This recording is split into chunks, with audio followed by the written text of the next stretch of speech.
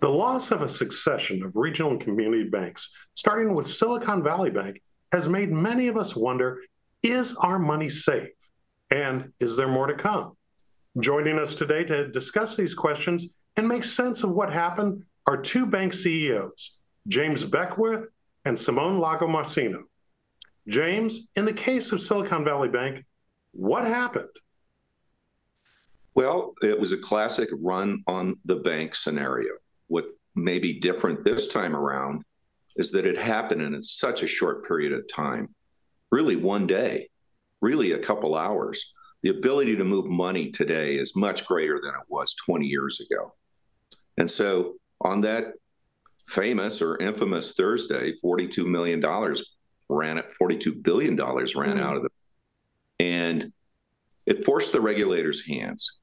Banks fail because of lack of liquidity. And when you have $42 billion run out of the bank, they couldn't make their cash letter. And so the regulators had to shut them down. Now, we could talk about how that happened and what the causes were, but it was simply inadequate controls over interest rate risk and liquidity, which followed a rapid rise in growth of Silicon Valley Bank. Management didn't see it coming, and unfortunately for their shareholders and bondholders and their customers, it failed. Well, it's interesting how you describe it. Greg Becker was just testifying before Congress, and Simone, when he went before Congress, he blamed everybody but his dog, it seemed like, for what went wrong. As a matter of fact, he talked about, that the regulators were overzealous, that, borrowers and depositors didn't act adequately. What's your take on going a little bit deeper on the actions of the bank itself that led to this circumstance?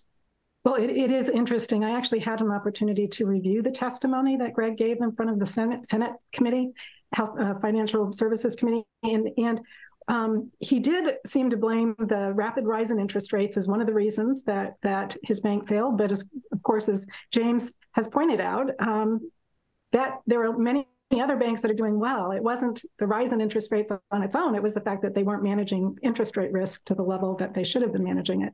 But you look back, and it was interesting. I did not realize all of this until I read the testimony. They grew to $71 billion at the end of 2019. And then they grew to over $100 billion at the end of 2020. And then they grew up to $212 billion at the end of 2022. I mean, when you look at the rapid growth that they had, it is surprising that they didn't seem to have the controls in place, not just interest rate risk, but other controls in place. And I do think, when you look at 94% of uninsured deposits, I definitely think that fed into the people when they announced the sale of some of their securities and they were going to take a loss of $1.8 billion on the sale of those securities. That panicked people. And as James said, in the course of just a couple of days, with the use of electronic funds transfer that we now have, you can read a news report on the news on your phone, and then you turn around and click into your online banking and say, I want to transfer all of my money out of this bank. And I think social media did play a big role in it. And I think in his testimony he said that, but I think there's other reasons behind it that really he did not talk about.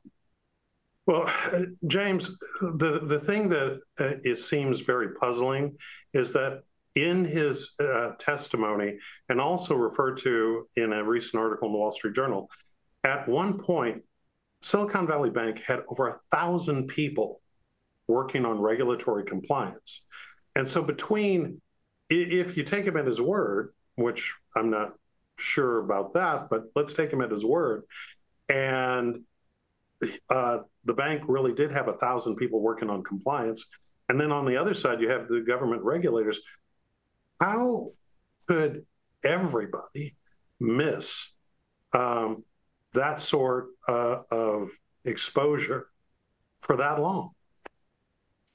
Well, I think you're touching on the the salient point, Scott, in that there was a huge miss.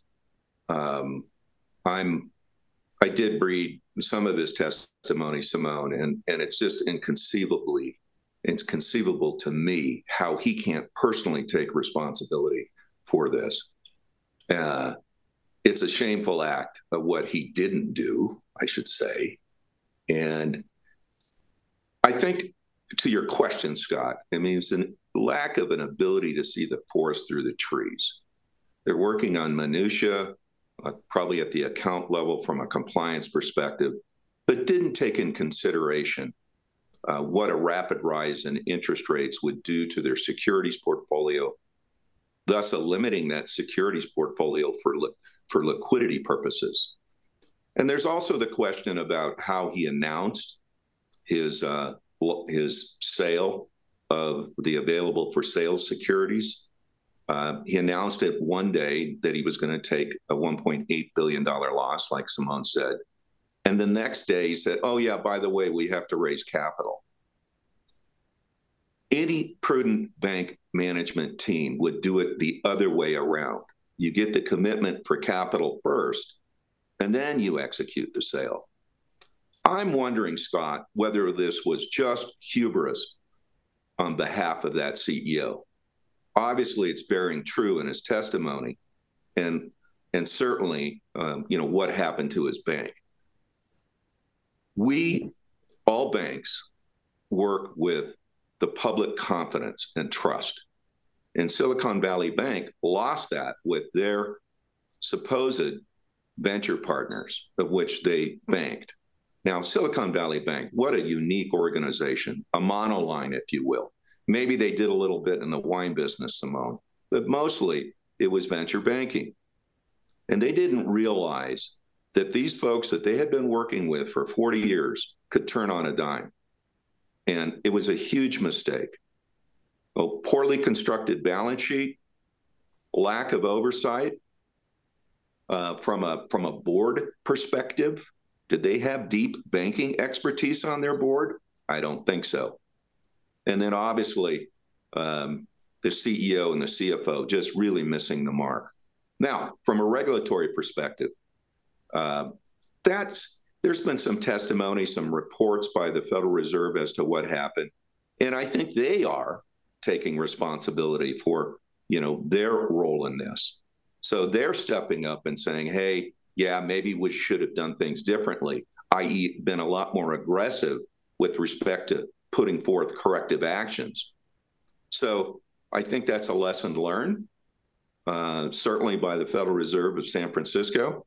And I would expect those folks who are regulated by the Federal Reserve Bank of San Francisco are going to have to comply with, I'm going to argue, with some more stringent standards that they're going to put forth.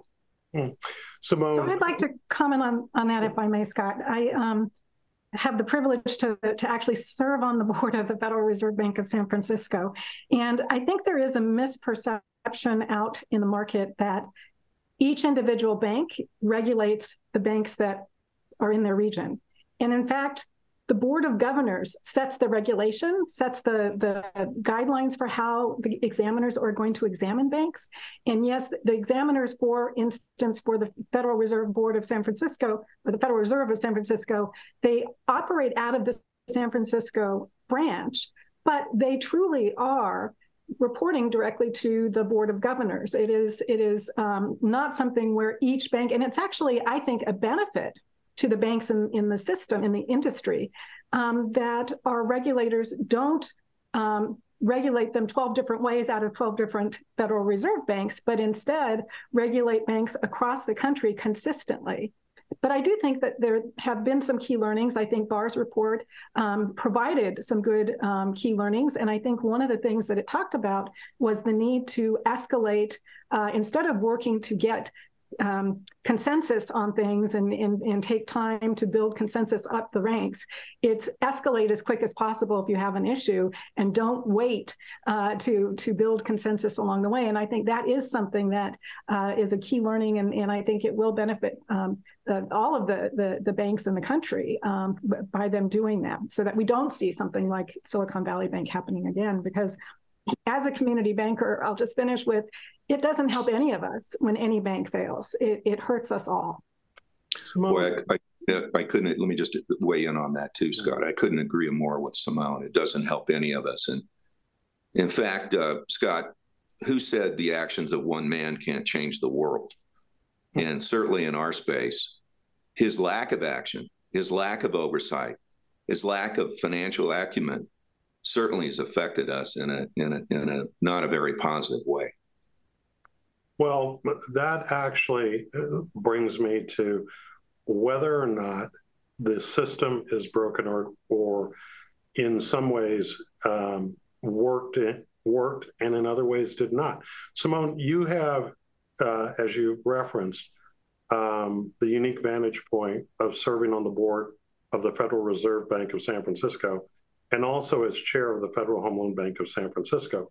And both, while very different players, both of them related to the banking sector in terms of its overall management and also its access to funds that keep them liquid. Where is it that you see that the system really broke down and the system worked?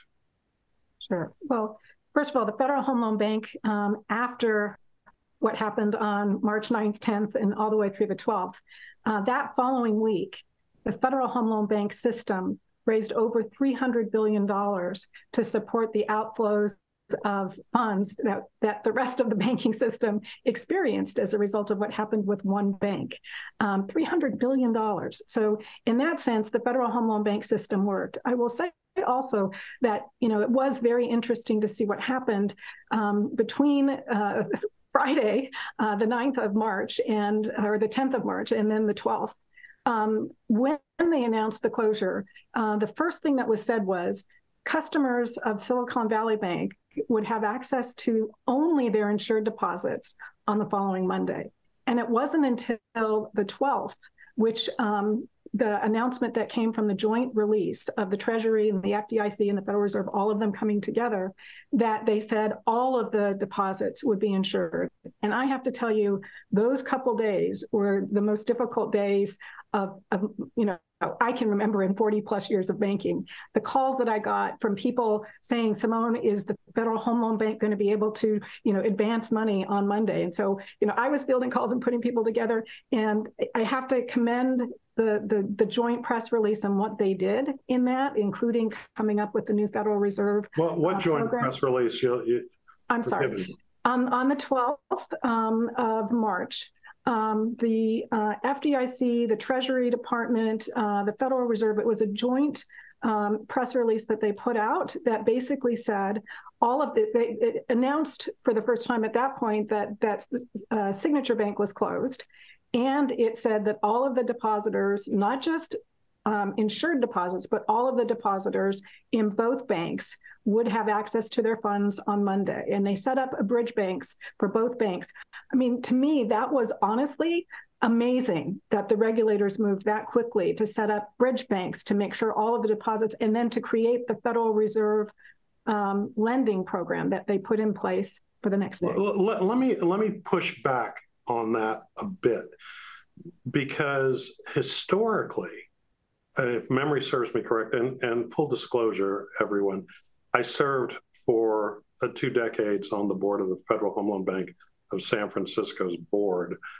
But historically, we've always talked about the concept of moral hazard, and where it is that, we need to let folks fail and let the chips fall where they may, because of the fact that otherwise, if what Janet Yellen did and the other folks or other entities you talked about come in and rush in and backstop what's happening in the market, you create a perverse incentive for more risk-taking and more irresponsible behavior, because they figure that some parent in the form of the federal government is going to come in and save them. How do you respond to that?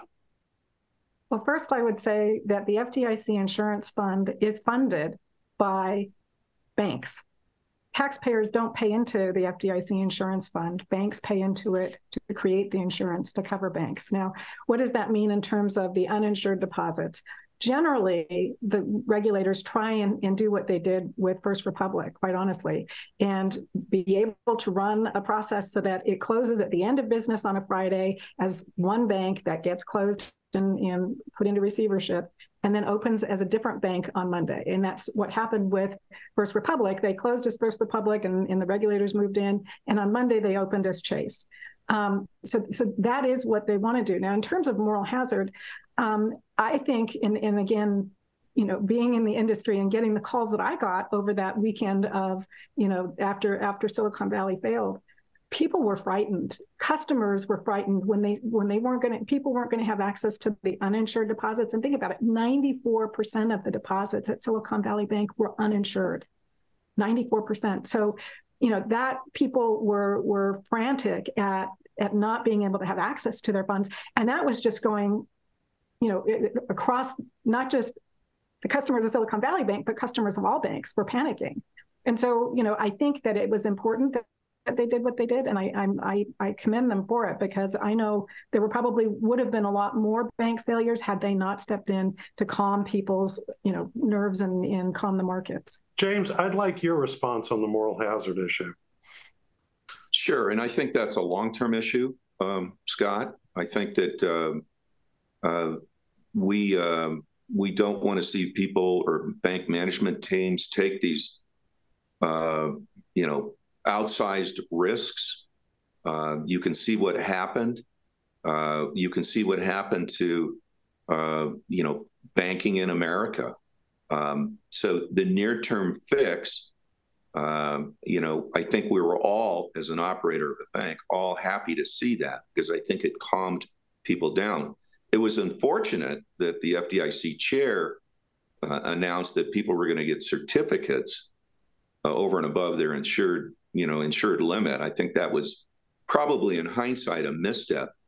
But you have to calm the market. And so this particular action that was taken by Treasury, the Federal Reserve, the FDIC, I think was appropriate.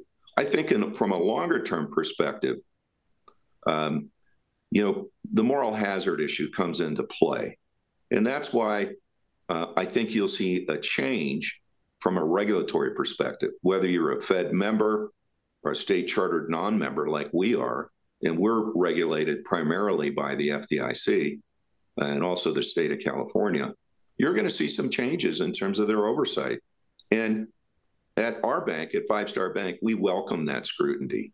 We have described in so many ways and so many times the differences between our shop, Five Star Bank, and Silicon Valley Bank, and Signature Bank, and First Republic. We're a community bank. We have diversified funding sources, and where we deploy those funds is in a diversified earning asset base. So we're just different. We don't take those extraordinary risks that I think that Silicon Valley Bank did. Well, I want to ask both of you about that, because, overall, the S&P banking sector, if you look at it as an aggregate, is down about 19% plus since the start of the fall of Silicon Valley Bank. Overall, both of your stocks, respectively, have taken hits. And I want to ask you, what's different about your banks today? And James, I'll start with you. Than it was, prior to all this happening, because there seems to be a phenomenon going on in the market that may or may not be at odds with the fundamentals of the institutions in the sector. So what's the real story there? Well, I can tell you there's not much of a difference. If you look at our shop 3 months ago or last year compared to now, we're still executing. We're still, gaining relationships. We're highly profitable. Our credit quality is very good. Our liquidity is very strong. Our capital is strong. There's no difference in what we do and how we act. and how we support our local communities, it's business as usual. And so to be punished, if you will, from a stock valuation perspective, boy, I get it. I get the sector is not in favor right now because people are concerned. People are concerned for a bunch of other reasons other than the failure of those three banks you mentioned. They're concerned about a pending recession and what that would do, or a possible recession. But we stay the course. We do what we do. We serve our communities. We serve our customers. So there's really no difference today as compared to 3 months ago. Well, Simone, your feeling on that? I would say the exact same thing. Well said, James. And I want to go back to something James said though, a couple minutes ago about, James is different. James's bank, Five Star Bank, is different. I do think that most banks are community banks. I mean, if you look at, I think there's between 4,000 and 5,000 banks now. When I started, and that includes, I think, savings and loans too, it's still between 4,000 and 5,000. When I started in the industry, there was over 16,000. And when you look at how many banks are over the 100 billion or over, most of them are smaller banks, and they serve the communities. And that's what's beautiful is, when we're a community bank, you're part of the community. What's going on in that community. You take in deposits from the community and you turn around and lend those funds right back out to help support the community. And that's very different than, I think, some of the bigger banks that are very spread out and very monoline in some cases. Well, Simone, I'm glad you came back to that, because a number of observers are also looking pretty critically at both regional and community banks and saying that they lack the adequate supervision for players of their size. And so I really want to know is, how do you respond to those who say maybe in this era, regional and community banks don't provide a value that justifies the risks associated with them, and a system with fewer banks but larger banks would be, one, easier to monitor, and two, more resilient in times of crisis? What's the value proposition of community banks in this day and age? Well, first, I believe personally that the world would be very different. Our country would be very different if all we had were big banks. I really believe, and I've seen it firsthand, how community banks get involved in the communities. They support the local nonprofits. They support, the development that needs to be done in those communities, and they support small business. And when you look at, who is hiring and where the jobs are, they're in that the companies, the organizations that community banks actually, fund and loan money to. So, and support. I mean, I think it would be a very, very different. And Scott, you and I have talked over the years because we work together on the Federal Home Loan Bank Board. It's a Wonderful Life is one of my all-time favorite movies because, that is, the world would be a different place. It's like George Bailey walking around looking at what his little community would have been like if he hadn't been there. That's a perfect setup for me to go to you, James. James, tell us what the world looks like if all we have left are the Leviathans. Well, thank you for the question, Scott. Community banks across the United States and certainly within the capital region support small business. We make more small business loans than the majors. We're absolutely necessary for economic development within our communities. Simone also spoke about all the support we give to the nonprofit communities, and also supporting those who are disadvantaged in our communities. We're an important pillar. And I want to reference back to Treasury Yellen's comments yesterday when she spoke in front of the Independent Community Bankers of America conference going on back in Washington, D.C. right now. She said that community banks are the cornerstone of their communities. That's a pretty significant statement. And Senator Tim Scott from South Carolina echoed those comments. And I just wanted for us to think just a moment. On one side, up in Washington this week, you had the testimony by the former CEO of Silicon Valley Bank and others. I think Signature was there too. And then the other side, you had this love fest for community banks coming from the electeds, both the senators and representatives. It's a different world. We are absolutely necessary for our communities.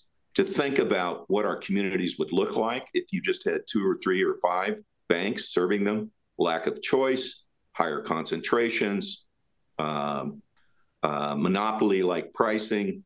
It's just would be a different world. You wouldn't have those relationships that small business owners count on. They wouldn't exist, and that they value those relationships. You see community bankers in the supermarket, on the playing fields. It just would be a different experience. And I would suggest to you that our overall economy in the United States would be diminished in a material way if there was a concentration of banking power. And I think that we're going to leave it there. Thank you both, and good luck in the coming months as we continue to evaluate the circumstances going on in the market. Thank you, Scott. Thank you, Scott. All nice right. to see you, Simone. Good to see you, James. And that's our show. Thanks to our guests, and thanks to you for watching Studio Sacramento. I'm Scott Syphax. See you next time right here on KVIE. Thank you for listening to Studio Sacramento from KVIE Public Television. If you've enjoyed this podcast, please leave us a review on iTunes to help others find it. All episodes of Studio Sacramento, along with other KVIE programs, are available to watch online at kvie.org/video.